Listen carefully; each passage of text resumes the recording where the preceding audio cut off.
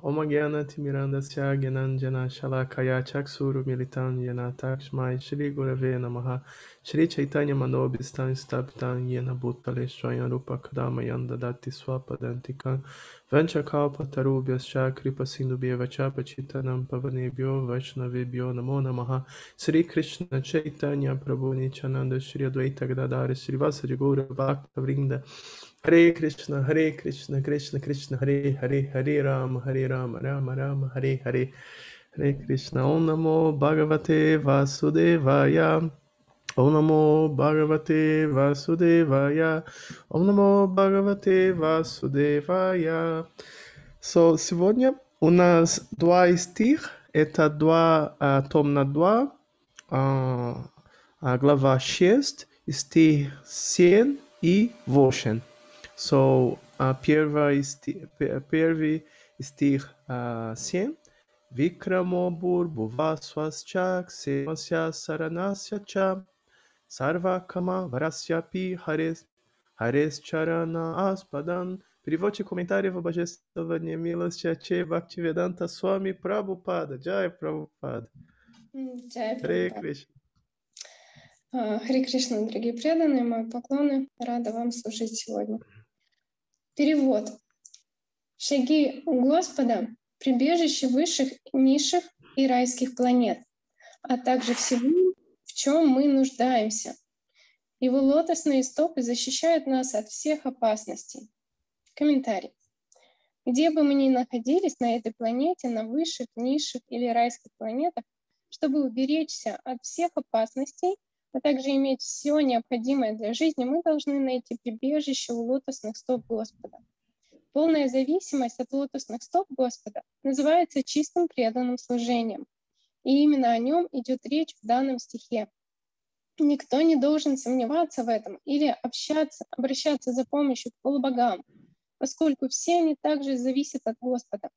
Все, кроме самого Господа, зависят от милости Господа. Даже все проникающая сверхдуша зависит от высшего аспекта абсолютной истины Бхагавана, личности Бога. Yeah, the end.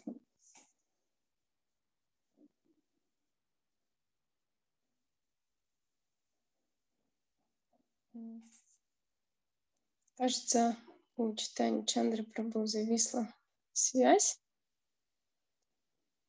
Надеюсь, скоро все будет хорошо.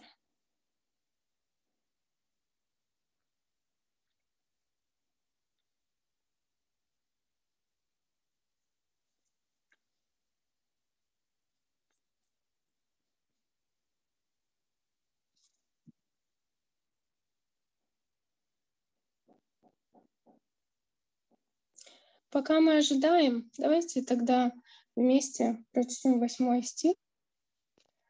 Я прочту санскрит, перевод и комментарий. Апам вирьясья саргасья парджаньясья праджапате пумсакшишна упаста тахахту праджатьянанда нирвритех. Перевод. Из его гениталий исходит вода, семя, детородные органы, дожди и прародители.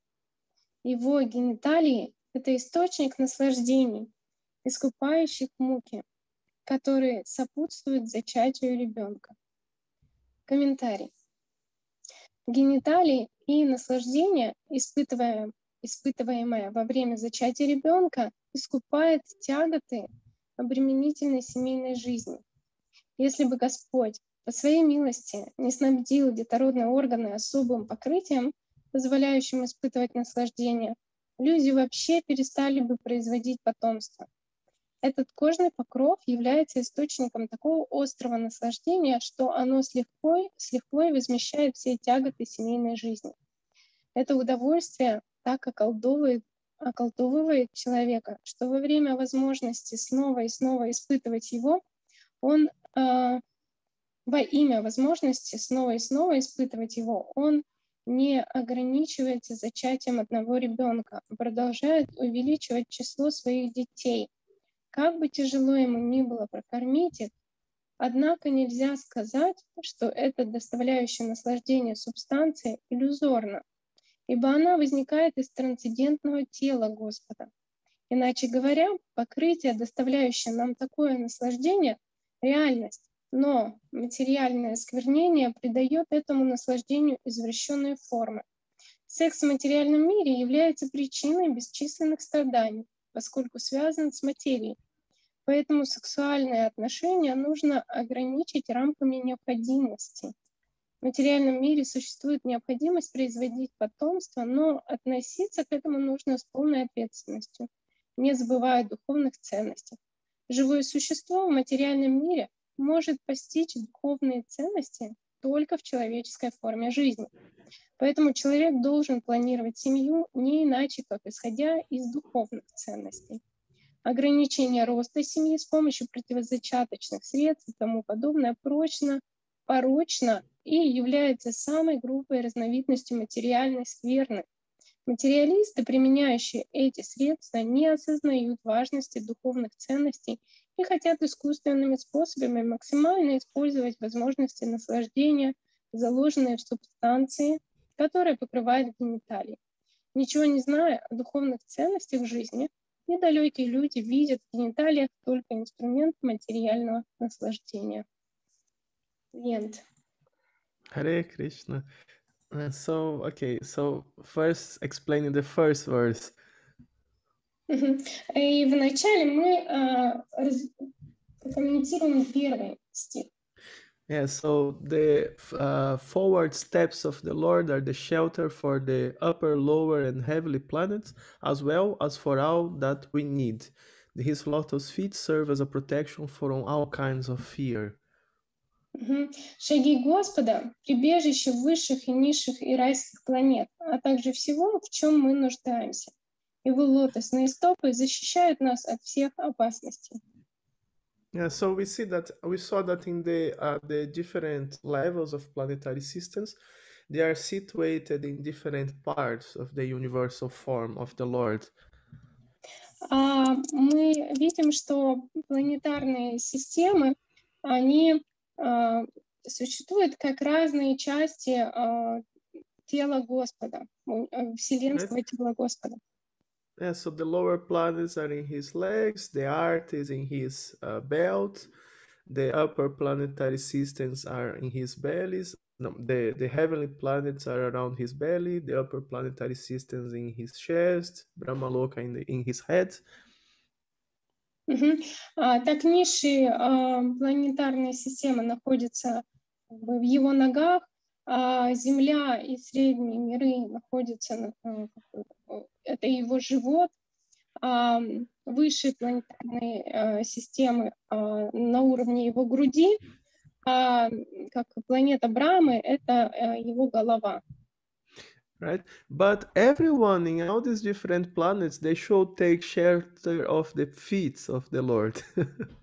Но все находящиеся живые существа на всех вот этих планетарных системах, они должны принять прибежище у стоп Господа. Right, the feet of the Lord is the shelter for everyone, regardless of where you are living. Таким образом, стопы Господа являются прибежищем всех, независимо от того, где он обитает. Right, the feet of the Lord are is the source of everything we need. Стопы Господа — это источник всего, что нам нужно. And it's the protection for all kinds of fear. И это защита от всевозможных страхов. Yeah, so everyone need to take shelter of the feet of the Lord. И таким образом все нуждаются в прибежище стоп Господа. And everybody is supposed to become a devotee of the Lord. Everybody is supposed to become a devotee of Krishna. И предполагается, ожидается, что все должны стать преданными Кришне. Right, we see that there are demigods that are devotees of Krishna, there are human beings who are devotees of Krishna, there are demons who are devotees of Krishna even. И мы знаем, видим, что есть полубоги, которые являются преданными Кришне, люди, которые также предаются Кришне, и демоны, которые тоже являются преданными Кришне. Right? Bali Maharaj, he was born in a family of demons and he was the greatest devotee. Бали Махарадж, он был рожден в семье демонов, но он был величайшим преданным Господа. Right? Prahlada Maharaj, he was born from from a demon, from Hiranyakashipu, and he was also a great devotee. Прохлада Махарадж, он был сыном великого демона Хираньякашипу, но он также был великим преданным. Right? So everyone should become devotees of the Lord. Even the demons, they can become devotees of the Lord. Таким образом, все должны стать преданными Господа. И даже демоны, смотрите, могут стать преданными Господа. Right? A service to the devotion to Krishna is just universal. It's just for everyone. Как преданность Кришне — это универсальная вещь, она для всех. Right? Perfection for everyone, regardless of race, religion, or nationality, or whatever, is to become a devotee of Krishna. Вот эта способность предаваться Кришне, она не зависит от расы, национальности и других каких-то вещей. Каждый может это сделать. Right? Sometimes people say, "Oh no, I'm not interested in this Krishna. I'm a Christian." Иногда мы слышим такие высказывания, как «мне не интересно ваш Кришна, я христианин». But do you believe in God? Но верите ли вы в Бога? Yes, of course I believe in God. I'm a Christian, I said. Да, конечно, я верю в Бога, я же сказал, я христианин. Yeah, so you are a devotee of Krishna. Congratulations. И значит, вы преданные Кришны, я вас поздравляю. There is no other God. Потому что нету никакого другого Бога. Right? Krishna says that even the ones who are devotees of demigods, they are actually serving me. It's just that they are doing it in the wrong way. Потому что сам Кришна даже говорит, что все, кто поклоняется полубогам, на самом деле поклоняются мне, просто они не знают, как правильно это делать. Right? So if you are serving God but you think that is a different God for Krishna, is it still Krishna? It's just that it's your ignorance that you are not doing things in the proper way or not with the proper knowledge. That's all. И если кто-то поклоняется Богу, но делает это некорректно или не знает, как точно это делать, он все равно поклоняется Богу, просто делает это в невежестве. То Right? есть это все равно Кришна. Yeah. You see, some Christians they accept Christ as the Son of God, and some others they accept Christ as God. Некоторые христиане воспринимают Иисуса Христа как Сына Бога, а некоторые как самого Бога. And actually, he is both simultaneously. И на самом деле он является и тем одновременно. And if you accept Christ as the Son of God, then it's quite easy. Christ is the Son of God. God is Krishna. Therefore, Christ is the Son of Krishna. Для тех, кто принимает Иисуса Христа как Сына Бога, все очень просто. Иисус Христос Сын Бога, то есть Кришны, и таким образом, то есть Он является Сыном Кришны. Yeah, Krishna is the father of Jesus. А Кришна является Отцом Иисуса Христа. If one accepts Christ as God, it's also similar. Если же кто-то принимает Иисуса Христа как Бога, тоже все похоже. Because if you accept Christ as God, means that you accept Him as God in the same way we accept the spiritual master as non-different from God. Если кто-то принимает Иисуса Христа как Бога, это подобно тому, как мы принимаем духовного учителя как Бога, что он не отличен от него. Right, because the spiritual master, he's delivering the same message and he is empowered by God, therefore he's no different from God. Although he's not God, but in a way he is God, in a way he's not. It's kind of a chincha beda beda tatva. Потому что духовный учитель, он несет послание, которое не отлично от послания, которое несет Господь, говорит Господь, и таким образом он не отличен от Господа. Хотя он, конечно же, не является Богом, и это своего рода философия непостижимого единства и различия чинтя пхеда пхедатата. Right, just like a policeman is not the state, but the policeman he represents the state. So in a sense, he is the state. Something like that.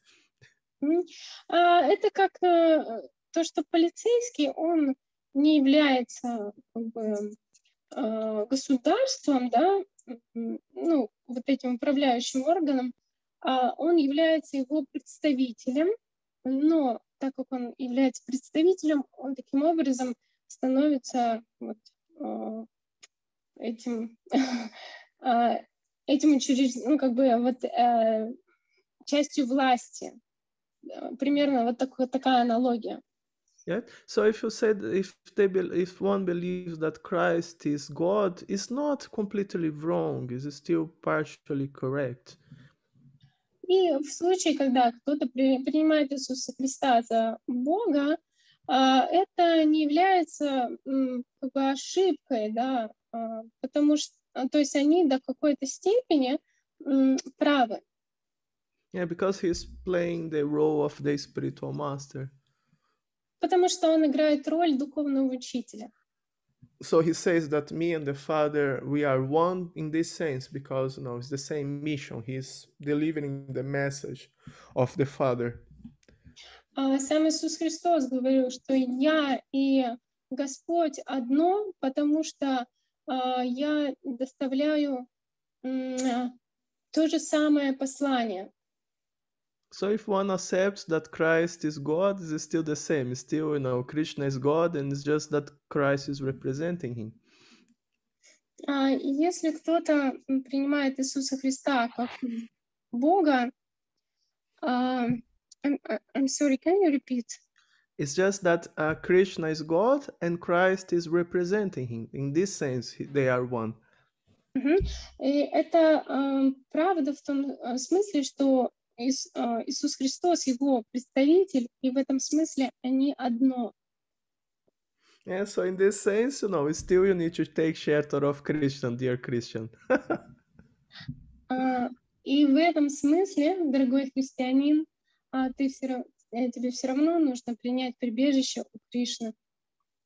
If you don't, that just means that your knowledge is incomplete. It's just, you are not understanding things properly. И если ты этого не делаешь, то значит у тебя нету правильного, полного понимания вещей. Right? He's seeing Christ as some kind of separate God. He's not seeing the relationship between God and Christ. То есть он видит Христа и Бога как по раздельности, да, он не понимает, что они связаны. Or if you go to a Muslim. Или если мы обратимся к мусульманам. I follow Muhammad, the prophet of God.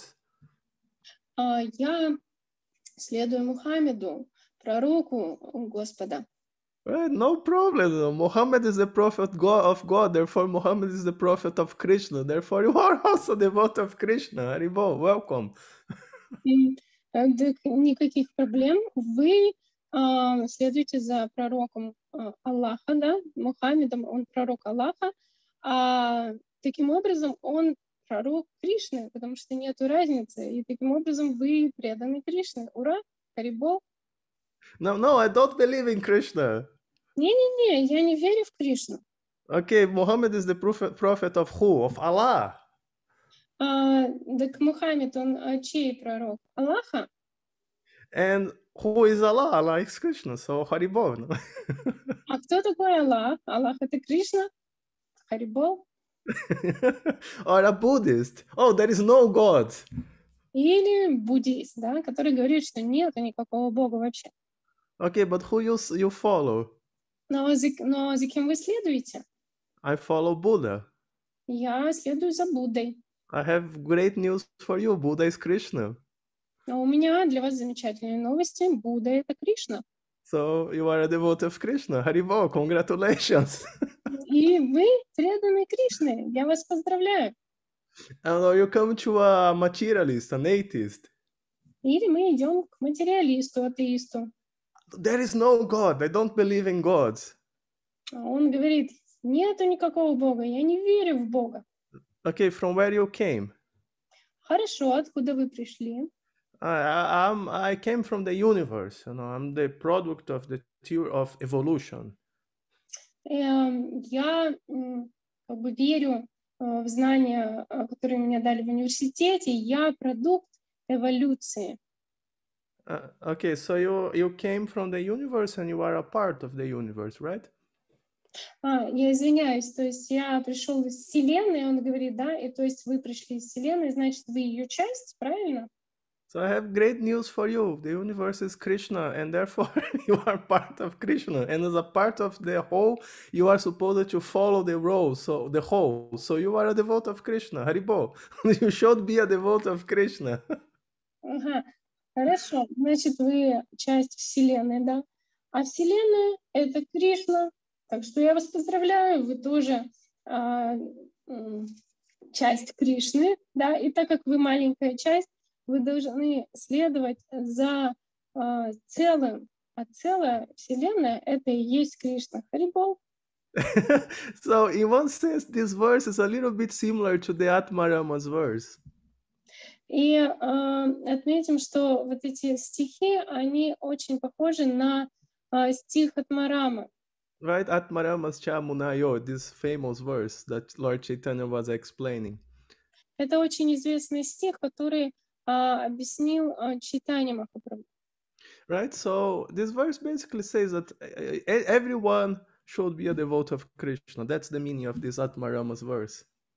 И суть, смысл этого стиха в том, что все должны стать преданными Кришне. Right? If you are a scholar, or if you are a complete durak, or if you are rich, or if you are poor, or if you are high, or if you are low, doesn't matter. Everyone should serve Krishna. That's the meaning. То есть суть в том, что независимо от того, ученый вы какой-то или дурак, богатый или бедный, высокий или низкий, независимо от всего этого, вы должны стать преданным Кришне. Yeah, Lord Chaitanya explains this verse in a way that just includes everyone. Everyone should be devotee of Krishna. There is no one that is safe. Господь Чайтанья объяснял этот стих так, что все, без исключения, должны стать преданным Кришне. Да, и таким образом никто не спасется. Okay, so сейчас второй стих. This is a little bit more difficult to explain. Этот второй стих немного сложнее объяснить. Because it explains about genitals, semen, and so on. Потому что там говорится о гениталиях, семени и так далее. But it's also interesting. Но он также очень интересный. You see, normally, as devotees, we have this idea that sex is bad, right? Обычно, как преданные, мы считаем, что секс — это нечто плохое.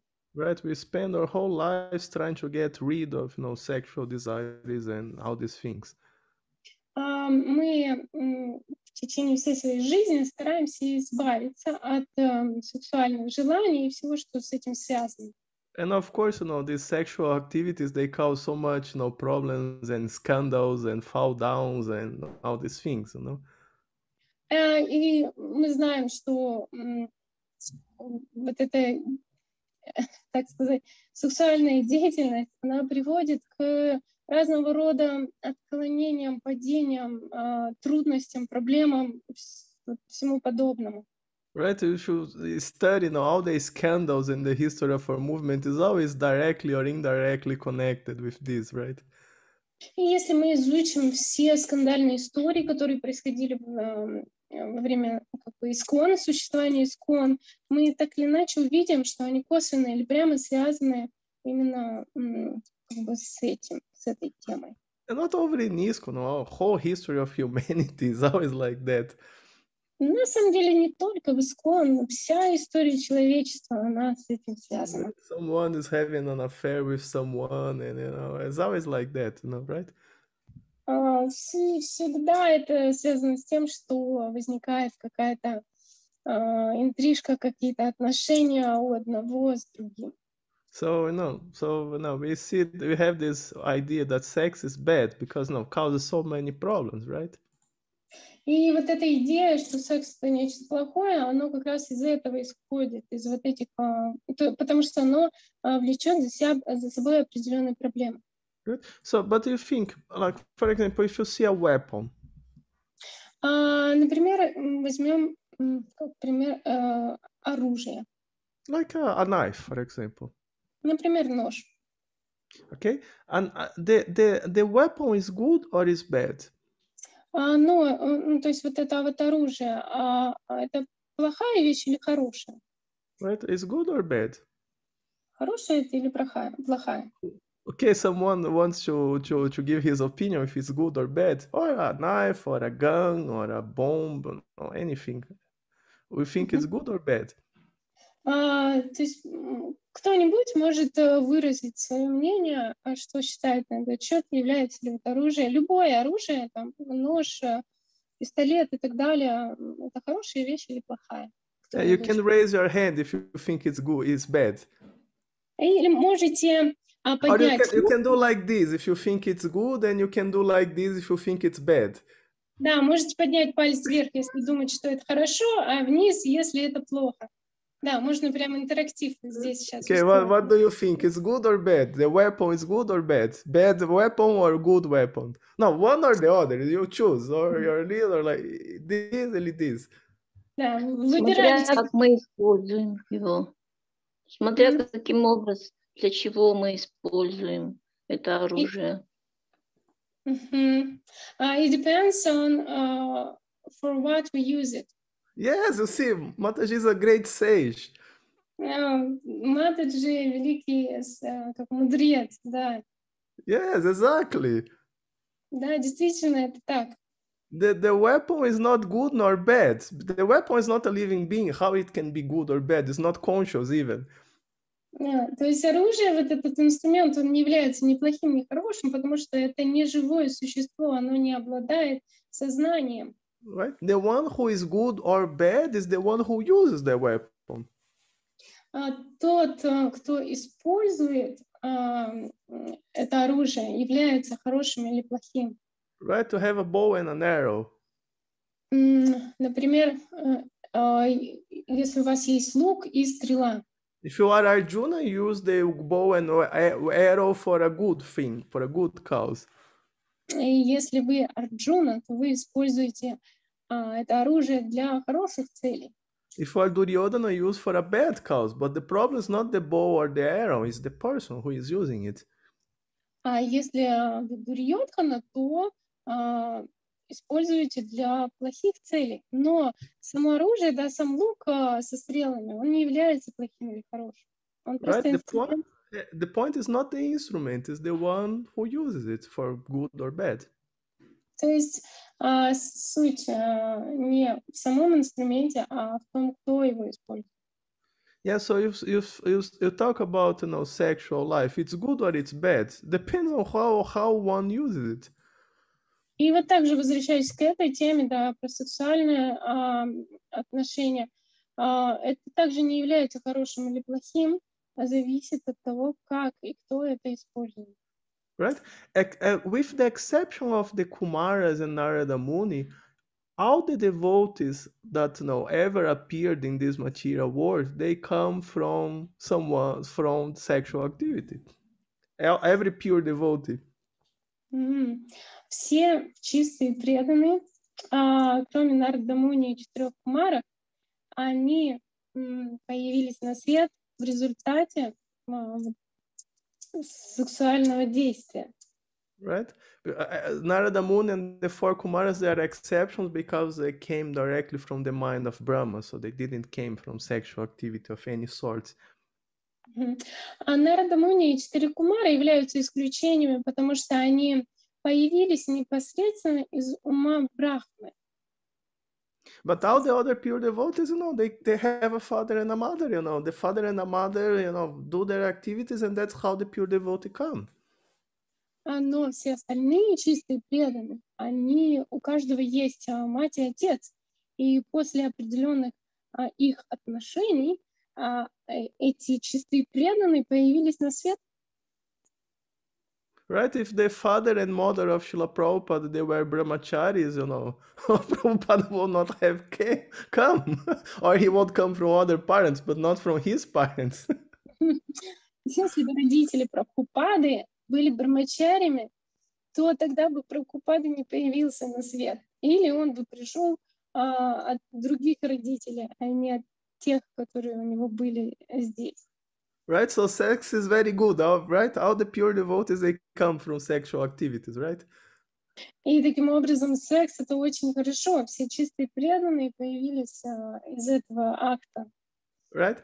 But the problem is that all the demons also come. All the demons in history also come from sexual activity. Но сложность заключается в том, что также все демоны пришли тоже в результате этого действия. So now it's good or bad? Или как вот сейчас, да, мы смотрим. So it depends on the mentality of the parents. Как мы сейчас оценим, хорошо или плохо это, да? Это зависит от умонастроения родителей. Right? See, the genitive organs as well as the capacity of procreation, they both come from the universal form of the Lord.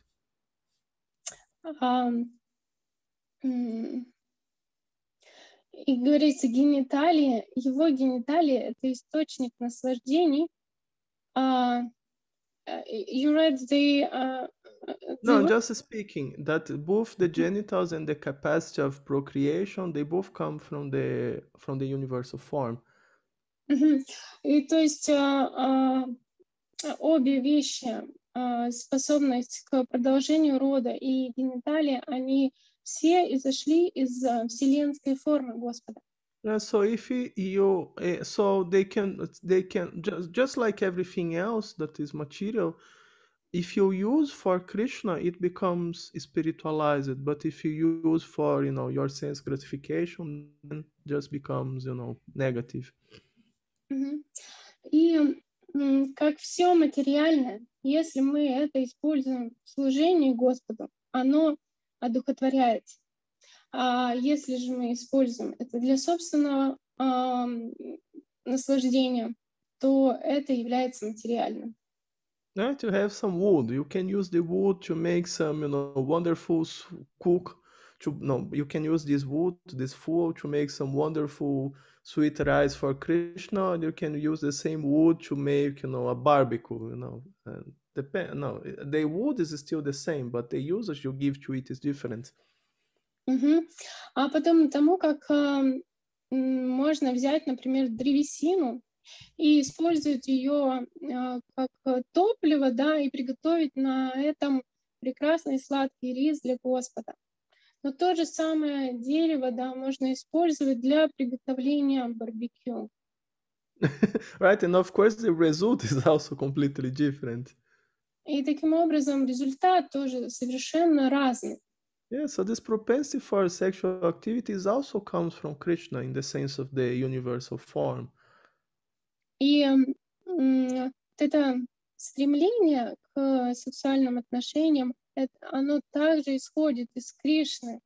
Оно берет начало во вселенской форме Господа. So if one uses this propensity properly, he can beget, some nice children and, educate them to become devotees of Krishna and so on. And this can actually help him in his spiritual life because it's a service for Krishna. И если кто-то задействует это стремление к сексуальным наслаждениям, да, чтобы зачать детей, сознающих Кришну, и обучать их в сознании Кришны, то таким образом это также становится служением Господу. Or one can use it in an irresponsible way, and just produce some demons to destroy the world and create distress for everyone. Но тот, кто использует это безответственно, подходит к этому вопросу, он зачинает демонов, которые приносят беспокойство и разрушение в мире. And of course, the result of both are going to be completely different. И результаты одного и другого будет совершенно разным. And of course, one can even and of course, the worst thing is when one goes to illicit sex, outside of marriage, and all these things. Then it becomes really bad. И, конечно же, самое худшее, что происходит, когда вступают в незаконные отношения, заводят отношения на стороне вне брака. Это самое худшее. Right? There is these three categories. То есть есть вот три категории таким образом. Right? Sex in family life, with done in a proper way to beget, good children. То есть в рамках семейных отношений, когда с целью зачатия осознающих Кришну детей. Sex in family life, but without these considerations, just done as a matter of lust. Затем отношения также в рамках семьи, но без таких мотивов, да, а просто из вожделения. And then the last one is sex, promiscuous sex outside of family life, which is the most dangerous of all. И другие отношения — это секс вне брака. I'm sorry, the last phrase. No, sex outside of family life, promiscuous sex, that is the most dangerous of all. То есть вне брака самый, то есть это самые опасные отношения. Yeah, so we have these three categories, То есть есть вот эти три категории. And of course, we try to go to the first category, as far as possible. That's the goal. И, конечно же, мы стремимся к первой категории. В этом есть цель. Okay, but anyway, like I said, even sexual activity can be done in service to Krishna. So you see that devotional service is a very broad idea. Everything can be used for Krishna practically. То есть, что я хочу этим сказать, что даже сексуальные отношения можно использовать как служение Господу. То есть понятие преданного служения, оно такое широкое, что практически все можно задействовать в служении Ему. Yeah, so everyone is a devotee should be a devotee of Krishna, and everything should be used in service to Krishna. То есть каждый должен стать преданным Кришне и использовать все в служении Кришне.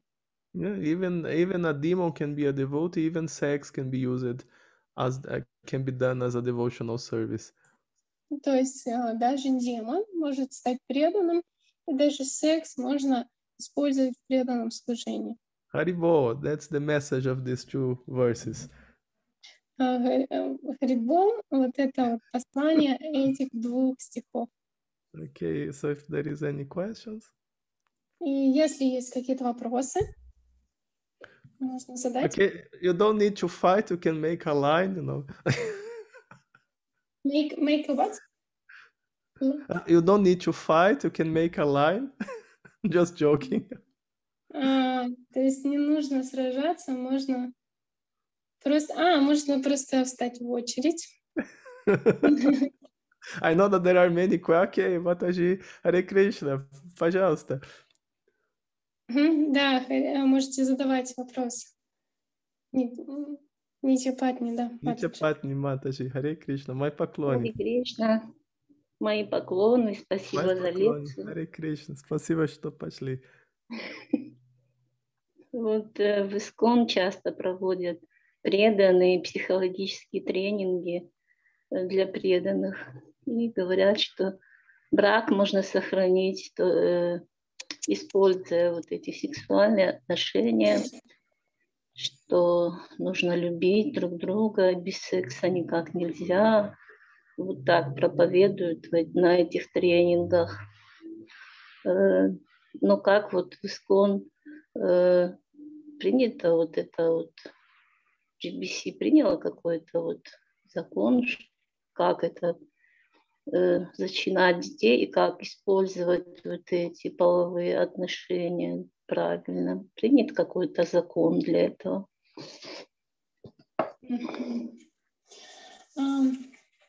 Mataji described that there are a lot of different psychological trainings where this lecturer teach that to save the family, they should have sex, not only for begetting children. Yeah, and Mataji asked, what in ISKCON do we have some laws about these sexual relations? I don't know. What is our position of this? Yeah, it's a little complicated to speak in name of other people because people have all kinds of opinion. They speak all kinds of things. Очень сложно говорить как бы о мнениях других людей, потому что их очень много, и они очень разные.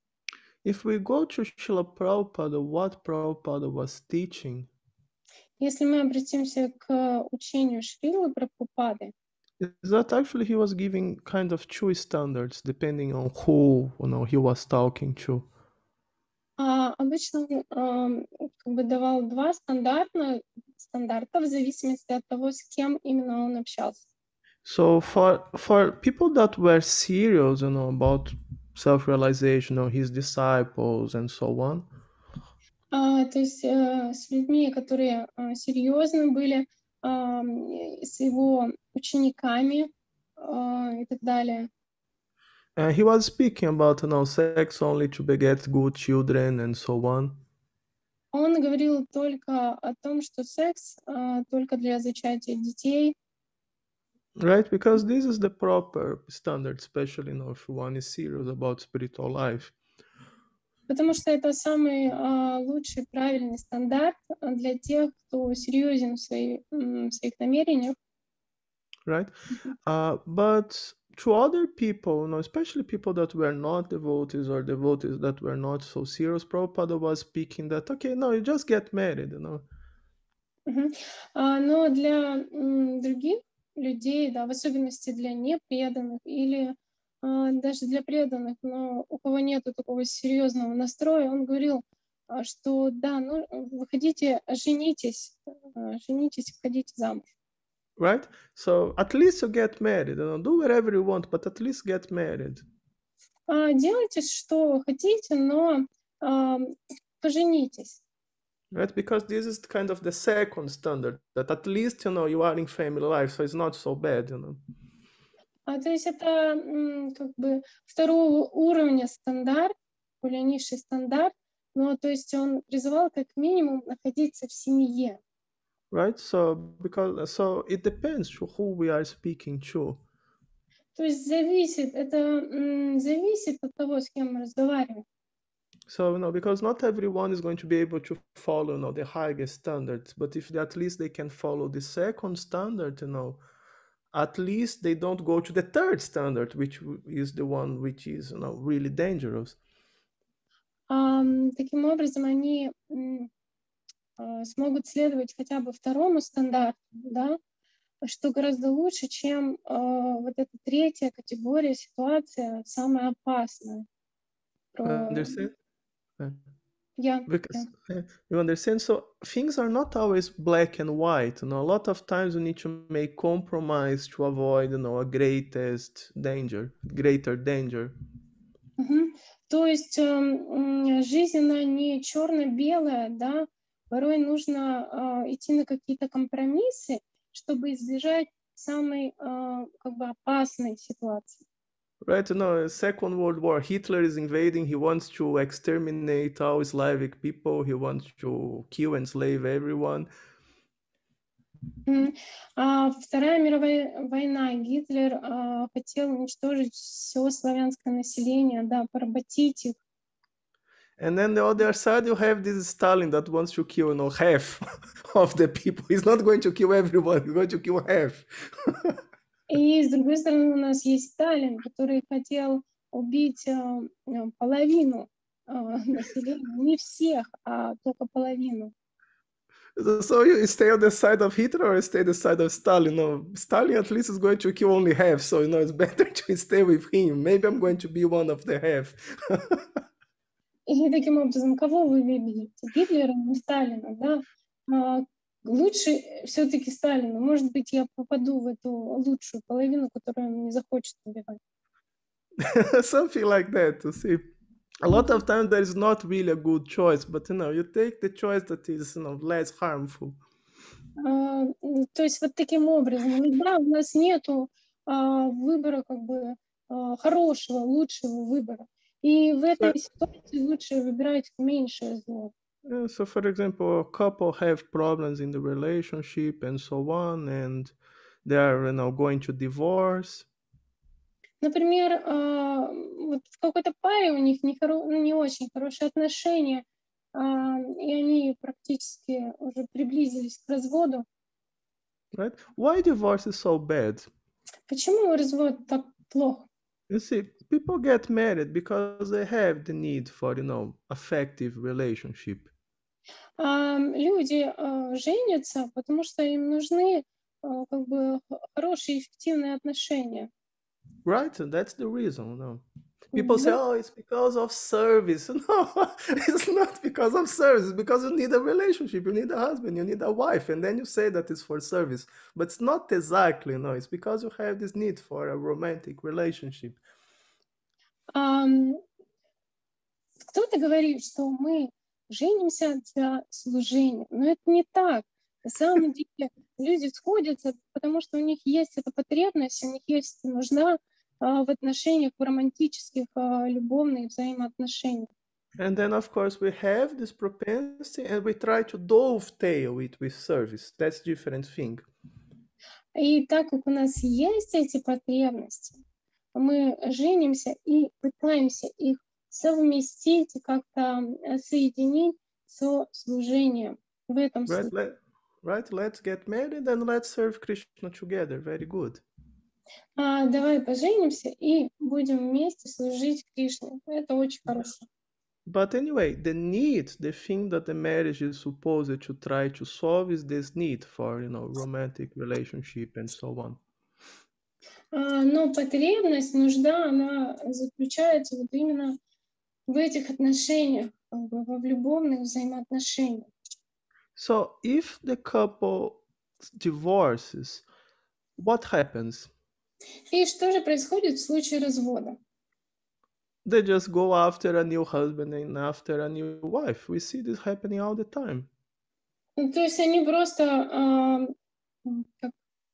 дальше ищут себе второго мужа и вторую жену. Мы видим это повсеместно. Right? You don't see people divorcing because they want to take sannyas. Maybe one or two cases, but it's not common, right?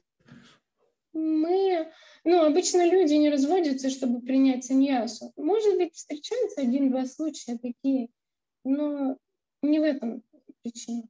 Right? So people, they have this need for a relationship. They get married because of this.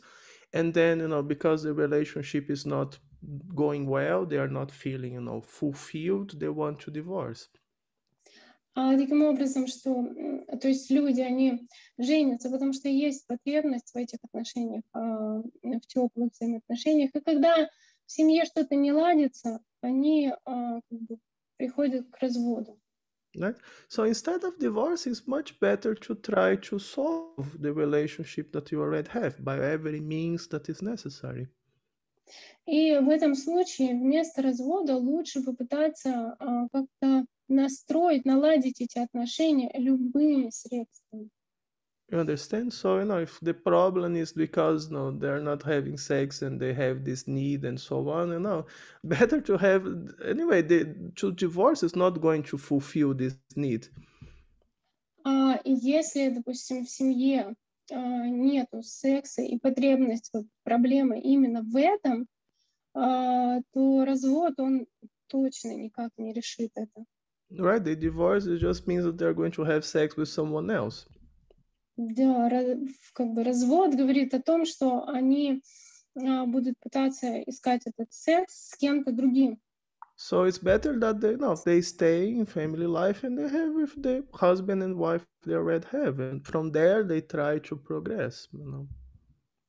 То есть лучше остаться все-таки внутри семьи и попытаться решить этот вопрос между уже настоящим мужем и женой и развиваться, прогрессировать отсюда.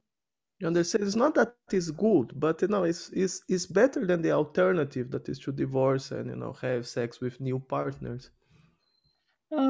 И поймите, то есть это не то, что вот этот вариант, он хороший, да, но он гораздо лучше развода и попытки поиска кого-то на стороне. So that's one thing that is frequent in spiritual life. A lot of times you actually have three options or more than three options. И это обычно, это часто, точнее, встречается в практике, когда есть выбор, когда есть три какие-то варианта или даже больше. Yeah. Right? You have one that is very good, one that is very bad, and one that is it's not good, but it's not terrible. It's kind of intermediary. То есть вариант самый лучший, а есть самый худший. А третий, он такой промежуточный, посерединке. Он не то чтобы хороший, и не то чтобы плохой. Right, and then if you can't get the one that is good, at least you stay in the one that is middle, so you don't go to the one that is very low. И если нет возможности принять самый лучший вариант, то лучше оставаться на серединке, а не выбирать самый худший. Yeah, for example, there was one case that Prabhupada shows this usage of good, bad, and intermediary. Есть один пример, где Прабхупада показывал, как правильно воспользоваться этими тремя вариантами. So there was one type of Prabhupada that he was homosexual. Один из учеников Прабхупады был гомосексуалистом. And so he joined, but of course, it was difficult for him to be brahmachari, because he was living with other men and he had all these desires and so on. То есть ему было трудно жить как брамачари, жить среди других молодых людей, потому что у него были эти сексуальные желания. And then Prabhupada said to him, okay, you try to get married if you have sexual desire. И Прабхупада сказал, хорошо, попробуй жениться, если у тебя есть это вожделение. So he tried to start associating with some lady, but didn't work. И он пытался, выстраивать какие-то отношения с девушками, но это не работало. Because he was not attracted to women, he was attracted to men. Потому что он не привлекался девушками, а привлекался парнями. So at some point he left and he went back to his life, to his old life. И тогда он покинул общество и вернулся к своему прежнему образу жизни, плохому образу жизни. So he was, kind of promiscuous homosexual sex, with different men, different partners, very degraded situation. И он, то есть, попал в очень... то есть он занимался, у него были неразборчивые связи с другими мужчинами, то есть очень такая деградированная позиция, ситуация. Right, not only homosexual sex, but promiscuous homosexual sex, which is quite bad. То есть он не просто Ну, то есть у него была худшая ситуация, что он неразборчиво совсем, много разных таких отношений было. And of course, he was not following, not being able to follow Krishna consciousness in this situation at all. И, конечно, в этой ситуации он вообще никак не мог следовать сознанию Кришны совсем. And then he wrote to Prabhupada, what I do. И он написал Прабхупаде с вопросом, что ему делать. And Prabhupada tried to help him in different ways. Прабхупада пытался ему помочь разными способами. And nothing worked. Ничего не работало. And finally, Prabhupada said to him that, okay, if you have this problem that you can't, avoid being homosexual, then at least you get one man and, just get a nice boy and just live peacefully with him. At least you don't be promiscuous. И Прабхупада ответил, что хорошо, если у тебя такая проблема, да, и ты не можешь с этим никак справиться, тогда найди какого-нибудь одного парня, хорошего парня, и живи с ним, не вступая в неразборчивые связи со всеми подряд. You understand? A monogamic homosexual relationship instead of promiscuous homosexual relationships. То есть установить моногамные отношения, пускай гомосексуальные, да, но не вступать в неразборчивые отношения. So you understand, Prabhupada tried different options. То есть Прабхупада, он давал ему возможность попробовать разные варианты. That didn't work. И это не работало. And then, eventually Prabhupada, okay, at least you try to do that, at least you don't go to the worst solution, understand, to the worst situation. И тогда в итоге Прабхупада дал ему вот это промежуточное решение завести одни какие-то отношения вместо многих, вместо вот этой самой худшей ситуации. No, understand? So a lot of times in our spiritual life is like that also. И часто в духовной жизни нам именно таким путем приходится действовать. No, we are not able to do the best thing because, whatever reasons. Вот когда мы не можем следовать самому лучшему стандарту по каким-либо причинам. And so we at least try to avoid the worst standard. Understand? At least we try to become, in the middle. И тогда мы пытаемся избежать самого худшего варианта, как минимум стараться оставаться где-то посередине. Because the most important principle is to always remember Krishna and never forget him. All the other principles, they are subservient to these two. Потому что самый главный принцип — это всегда помнить о Кришне и никогда его не забывать. Все остальные принципы, они подчинены вот этому. Right? So the highest principle is to continue following devotional life, to continue serving Krishna in one capacity or in the other. То есть главный принцип — это продолжать свое служение Кришне,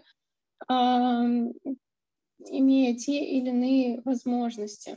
Right? Sometimes we need to lose the battle to avoid losing the war. Иногда лучше проиграть битву, чтобы не проиграть войну. Understand this concept? Yeah. No. Понятен ли вот этот пример, да, эта концепция? Right? A lot of times, there is some battle that you just risk losing your whole army, and then if you lose your army, you lose the war, of course. То есть часто есть вот этот риск потерять всю свою армию, и в результате этого проиграть всю войну. And then, to avoid these greatest loss, you retreat. You lose the battle, you retreat, but at least you keep your army, so you can, you can continue fighting. Can you repeat? I'm sorry. No, so you have a battle that is you are losing the battle, And you see that if you insist fighting that battle, you are just going to lose your whole army, and automatically you lose the war if you lose the army. Understand? Yeah. So instead of fighting this battle, you just retreat. You lose the battle, but you keep your army, so you can continue fighting later. Okay, yeah.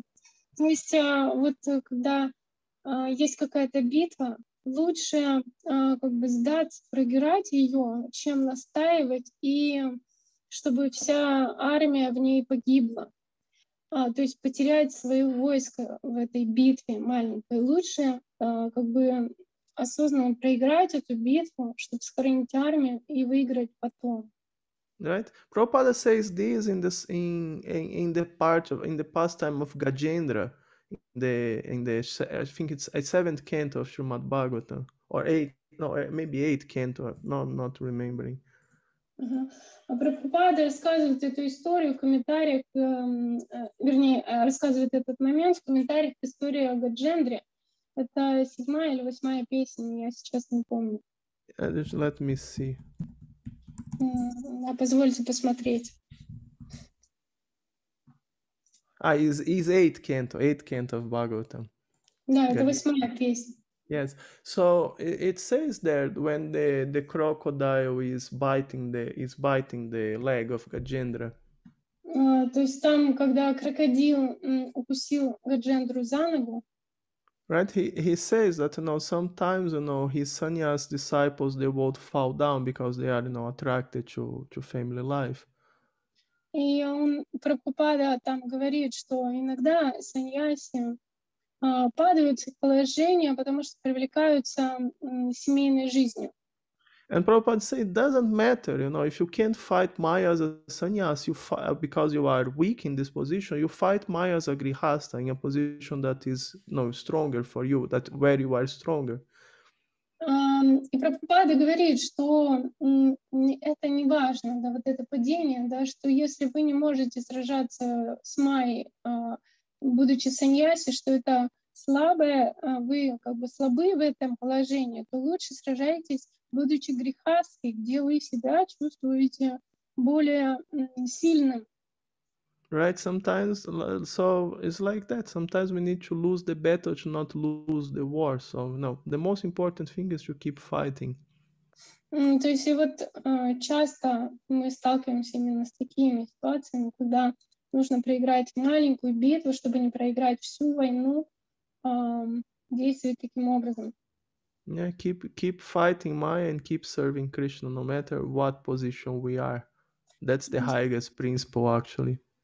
То есть высший принцип в том, чтобы продолжать сражаться с Майей и продолжать служить Кришне, независимо от того, в каком положении находишься.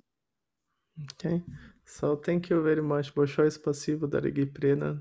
Шая слава Шрила Прабхупаде.